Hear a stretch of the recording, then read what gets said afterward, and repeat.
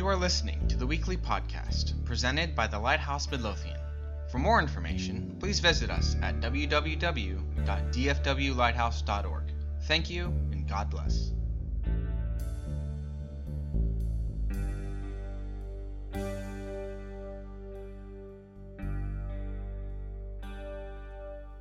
Okay. Well, we're going to jump back in where we left off last week. We've been in Matthew 16, talking about the keys of the kingdom. Jesus is having a conversation with Peter.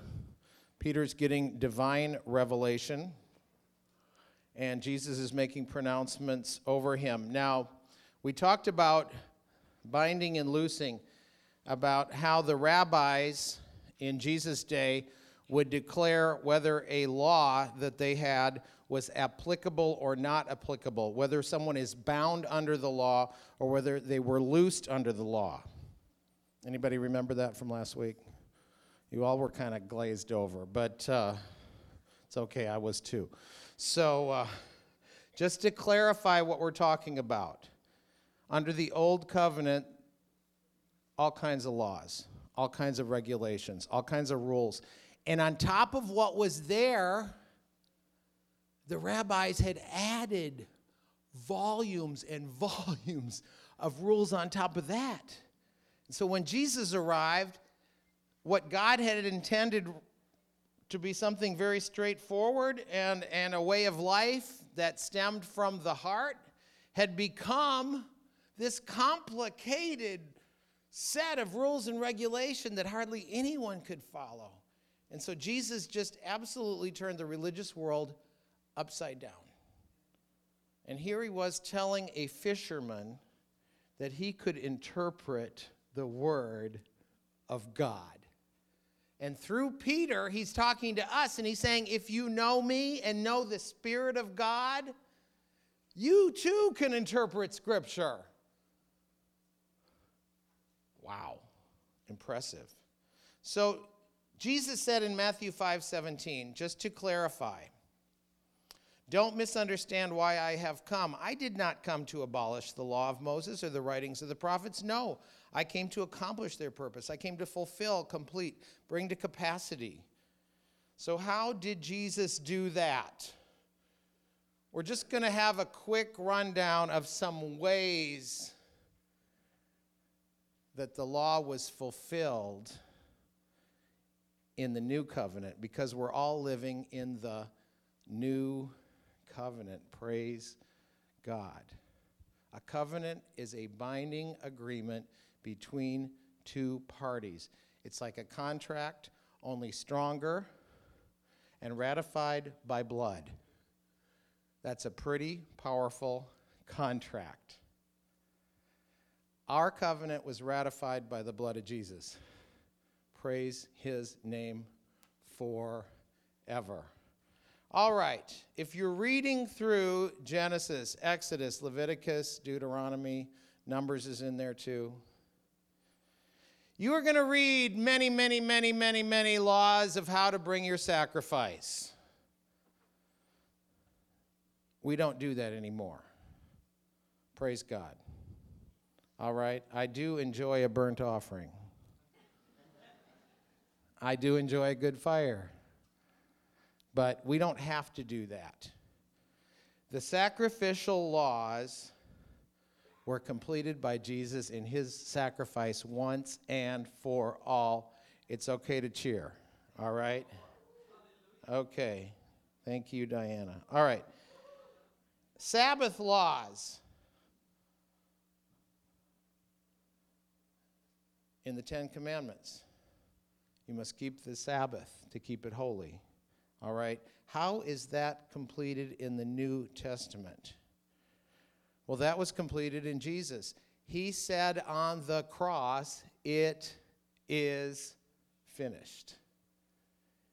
He accomplished the work. So we're living in a peace and a rest that comes from knowing that God has done all the work. And he's doing all the work. And we're to rest in God daily. We're to cast our burdens unto him We're not to worry. We're not to fret. Now, getting a day of rest is a good thing. Someday, I will actually do that. But in the meantime, I can rest in the fact that Jesus did it all. He paid it all. Amen. All right, dietary laws. I need a few dietary laws right now. What you can eat, what you can't eat, what's clean, what's unclean. I mean, I like pork as much as the next guy, but these guys were not having pulled pork sandwiches, okay, in the Promised Land. No. Those were revoked in the book of Acts when Peter had a vision, and God basically said, it's all good. Take it, eat it, kill it, enjoy it. Now, some things are better for you than others, and if you follow those dietary laws, it's a pretty healthy thing. But you're not bound to that because of the new covenant. All right, and then you have all those thou shalt nots. And what to do if your neighbor is gored by your ox. And what to do if you get in a fight and it's not even mentionable. And what to do. You're going to read through a lot of that stuff. Well, thou shalt not steal. That was old covenant. I can take whatever I want now. No, that's not true. Thou shalt not kill. That's old covenant. You should leave the corners of your fields for the poor. Charity, laws of charity. Those are fulfilled in the golden rule. Do unto others as you would have them do unto you. That covers a lot of stuff. You don't want your stuff ripped off? Don't rip off anyone else's stuff. You don't want to be murdered? Don't murder nobody. You want to be treated nice? How many like being treated nice? I mean, yeah, I just kind of enjoy that. Now and then, I just heard a story of a very unscrupulous, unethical doctor and how he treated his patients. That's not good form. You have to be really, really good in order to get away with that. And we're not even sure about this guy. All right? It's just nice to be nice. Okay, that's all covered in the golden rule. The laws of the temple or the tabernacle. How we worship. Right this minute is a far cry from how they worshiped back then. That was completed by Christ. Jesus came to be the physical representation of the temple. And then when he went to heaven, he declared over all of us, we're the temple. We're filled with his presence, filled with his spirit together. We're his temple. So as you read those laws in the Old Covenant, think about how they apply to how we live and how we worship today. It makes it much more interesting. The laws of the priesthood. In order to go into God's presence, you had to be born into a special family and follow a lot of rules. The penalties for not following the rules were severe. Death. Pretty serious. Well, folks, look around you. I would introduce to you the priesthood. We call it the priesthood of believers. If you're a believer in Jesus Christ, you can go into his presence, and it says in the book of Hebrews, we can boldly go before him because of what Jesus has done for us. You are a kingdom of priests. Exciting. What about those marriage covenant laws and rules and who you could sleep with and who you could not sleep with? I got news for you. The covenant of marriage still stands. It wasn't changed in the New Testament. immoral behavior and lifestyle is denounced in the New Testament as much as it is in the Old Covenant. We need to pay careful attention to that in this day and age. The Old Covenant, with all its rules, regulations, practices, is replaced by a new covenant which was ratified by the blood of Jesus. So awesome that we get to live in this day and age. Just think about it. We're privileged to have access to God's presence through Jesus Christ. I just thought you might be excited about that, okay? Now, Matthew 22, 37 through 40, we read this last week, but it's still true this week, so I'm just going to read it again. You must love the Lord your God with all your heart, all your soul, and all your mind. This is the first and greatest commandment. You want a commandment? Some people just need rules. They just need commandments. I'm going to give you one. Love God. And second is equally important. Love your neighbor as yourself. We call it the golden rule. The entire law and all the demands of the prophets are based on these two commandments. If you're good on those two, you're good on all the rest. Love the Lord your God with all your heart, mind, soul, strength. Okay, easy as that. Moving right along. Let's go back to Jesus and Peter. Let's listen in on this conversation we've been overhearing the last few weeks. So as we move along, Jesus now says to Peter in Matthew 16:21, from then on, Jesus began to tell his disciples plainly that it was necessary for him to go to Jerusalem, that he would suffer many terrible things at the hands of the elders, the leading priests, and the teachers of religious law. He would be killed, but on the third day he would be raised from the dead. But Peter took him aside. Now this is just classic Peter. The God of the universe is there, and Peter's going to straighten him out. I would think that was odd, but people have been trying to straighten out God ever since. God, let me just tell you a better way. Peter takes Jesus aside. Oh, it gets better. He begins to reprimand him for saying such things. He is correcting the God of the universe. Heaven forbid, Lord. That's about as strong as you can get in Jewish thought and mind. Heaven forbid. We've got a better way. No, he said, this will never happen to you. Wow. Jesus turned to Peter. Now, this is the same Peter that Jesus has just said a few verses up. Flesh and blood hasn't revealed this to you. In other words, you've had a direct revelation from God, and you're speaking truth right now, okay? Jesus turned to Peter and said, get away from me, Satan. Now, that's pretty strong language. Pretty strong.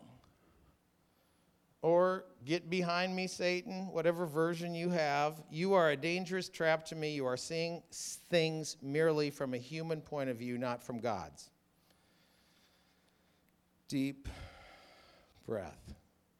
How easy is it for us with our own reason to see things from a human point of view? That's why I don't really want to be so hard on Peter. Then Jesus said to his disciples, if any of you wants to be my follower, you must turn from your selfish ways, take up your cross, and follow me. If you try to hang on to your life, you'll lose it. If you give up your life for my sake, you will save it. And what do you benefit if you gain the whole world but lose your own soul? Is anything worth more than your soul? In other words, I'm giving up my life. I'm calling you to do the same. And Jesus is calling all of us because there's a principle there. When we give it all to God, when we lay down our life, he picks it back up. And he does a much better job with our lives than we can do on our own.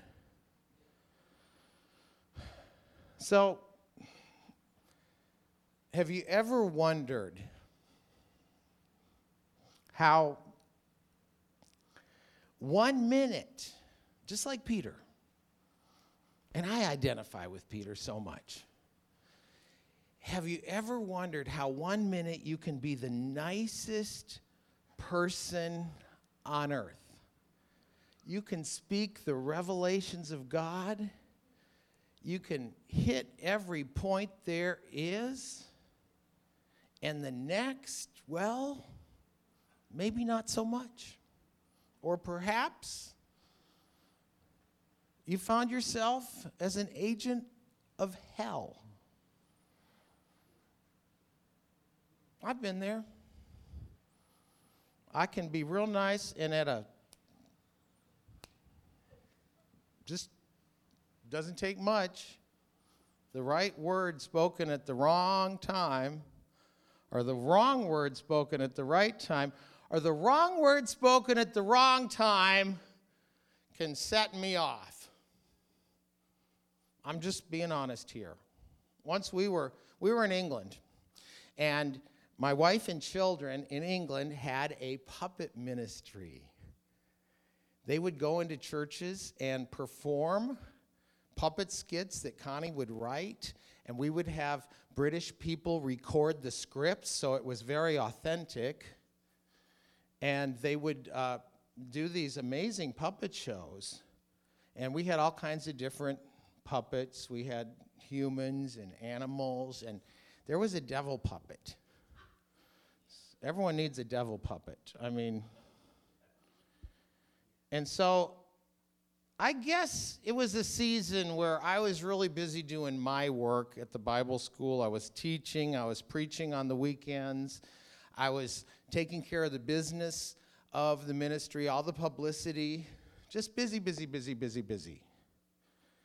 And I sensed, because of my keen ability to pick up the emotional needs of my family.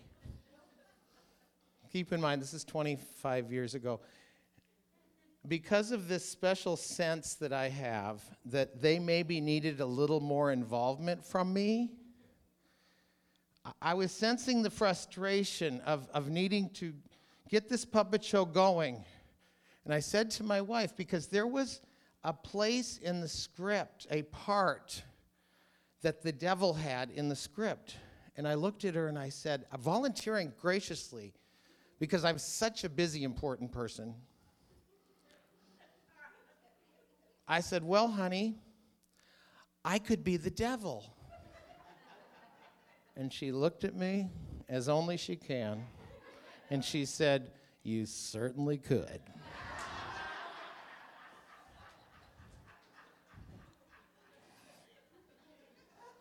And I think maybe the thick skull could have gotten maybe what was going on at that moment. Thank God I did not have to be the devil. That part was already taken. But you're laughing, I know, because you've been there too. Miss Congeniality, Mr. Congeniality, or the opposite of that. Fill in the blank. And in our Bible reading, I used to really judge harshly those quote-unquote children of Israel. Here they are. They've been delivered of all the plagues of Egypt. They've heard the voice of God Almighty. They've celebrated the Passover. The death angel has seen the blood on their doors and has spared their houses. And then God has led them out of Egypt, leads them to the Red Sea. Pharaoh's army follows. The Red Sea opens up. Miraculously, they cross over. Miraculously, the Egyptians are killed. And then they experience the presence of God. They experience great victories. Moses comes down from the mountain and says, this is what God's telling us to do. We'll do it, Moses. We'll do it. We want to be God's special people. And then he goes back up the mountain. He stays gone for 40 days. 40 days. What happens when he comes down? They're having a wild party. Yeah. Worshiping a golden calf made by Moses' brother. Unbelievable. One moment they're waving their hands during the praise service. The next minute they're bowing down to a dumb idol. Dumb literally could not speak. God's been speaking to them. The calf hasn't spoken to them. What is it with mankind? You read the whole Old Testament, and there is a struggle between doing the right thing and doing the wrong thing. And what happened to these people? What happened? They got impatient. 40 days can be a very long time when you're sitting in the desert. 40 days can be an eternity. And so, in our own lives, we can see this, and this is exactly what Ryan was saying this morning. We get impatient with God's promises. Impatience will lead to doubt. Well, did he really say that? Maybe he wasn't really saying it to me. Maybe this isn't the time. Maybe I should just take matters into my own hands. Been there, done that. Well, if impatience leads to doubt, doubt will lead to disobedience.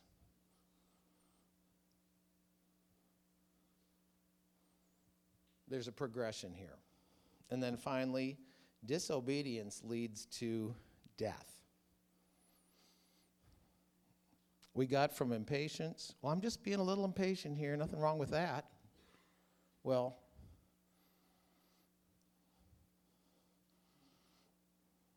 take it to its conclusion. We need to learn, it says in 1 Corinthians, learn from those in the wilderness. Because we're all going to end up in the wilderness at some point when we're waiting on God's promises. That's why we need to sing, "You are good," even when we can't see it. We need to sing it. We need to say it. We need to read the word. We need to hear the testimonies of other people. That's why we need to get together to encourage each other. God is with us, and he will work all things together for good because we love him and we're called according to his purpose. We're winding it up. Romans 6:12. Do not let sin control the way you live. Do not give in to sinful desires. Do not let any part of your body become an instrument of evil to serve sin. Instead, give yourselves completely to God. For you were dead, but now you have new life. So use your whole body as an instrument to do what is right for the glory of God. Sin is no longer your master, for you no longer live under the requirements of the law. Instead, you live under the freedom of God's grace. So I see here that we have a choice. We can yield to the Spirit of God. We can speak the revelation of God like Peter spoke. Or we can yield to some other voices and speak stuff that's not so edifying. And we can do both things within a matter of a few minutes. Yield yourselves to God.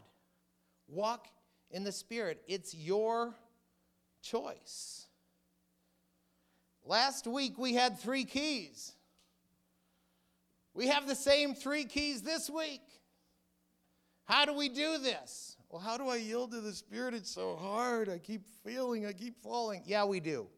We do. We fail, we fall. Amber said it once in Celebrate Recovery. You fall down, you get back up. You fall down 7 times, you get back up 7 times. You fall down 100 times, you get back up. But it's good to have some other people around you to hold you up until you have the strength to stand on your own. That's why we fellowship together. We can't do this thing on our own. So we need to know the Word, number one. Know the Word of God. Know His promises. They are true. We need to know the Spirit of God. How do we do that? We invite Him in. Holy Spirit, you are welcome here. That's such a great song. And I picture the Spirit coming down and hovering and glory cloud and whatever manifestation. Awesome. But when we sing that song, we need to say, Holy Spirit, you're welcome here in our hearts, because this is where He lives. He doesn't live in this building. Glory cloud's going to go away. We can't live in that glory cloud. It's a neat thing. I've seen pictures of such things. I've heard about it. Awesome. But that glory resides in you and I. And we need an increase of that. We're supposed to be filled with that Spirit.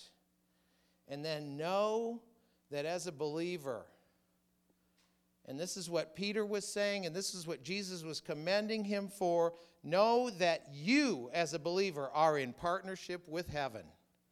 Heaven come on earth as it is in heaven. So I'm going to read this verse one more time. Do not let sin control the way you live. Do not give in or yield to sinful desires. Do not let any part of your body become an instrument of evil to serve sin, and that includes our mouths. That's the number one offender. Whoa. Instead, give yourselves completely, yield to God. For you were dead, but now you have new life. So use your whole body as an instrument to do what is right for the glory of God. Sin is no longer your master, for you no longer live under the requirements of the law. Instead, you live under the freedom of God's grace.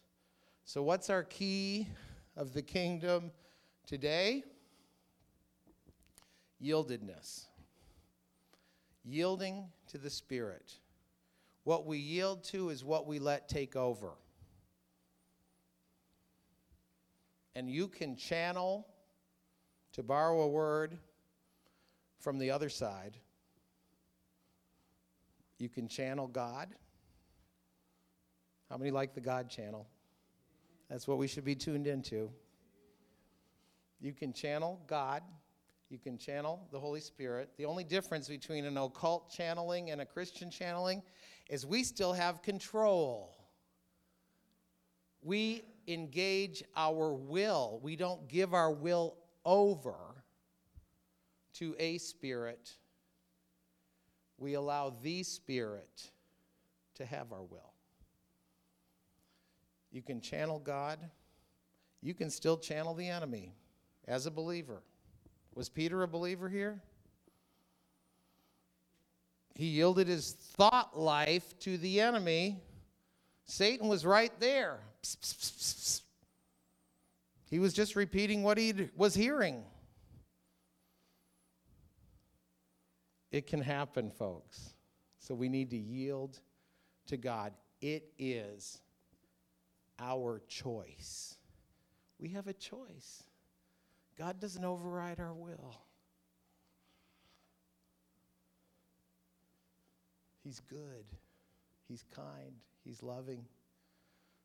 That's what we should be displaying. And we're all working on it, okay? We're all a work in progress. None of us have arrived. Let's stand up. Alex. Hallelujah. Thank you, Lord. Lord, we just cry out to you right now because we know we can't do this thing on our own. We can't. We need you right now. We need your power. Lord, the world needs you, and we're the ones. We're at the plate right now. We're the ones holding the bat. Lord, we're the ones who need to run. And God, through you, we can do anything. So right now, God, we yield ourselves to you. And we just pray that you would fill us to overflowing with your Holy Spirit. Lord, that we would honor you each and every day. Lord, that we would have discernment to know when the enemy's speaking. We'd have discernment to know when the Spirit is speaking. And we would yield to you, God. We offer ourselves to you now, as it says in Romans 12, as a living sacrifice, holy and acceptable, which is our spiritual act of worship. So we just want to worship you now in this moment.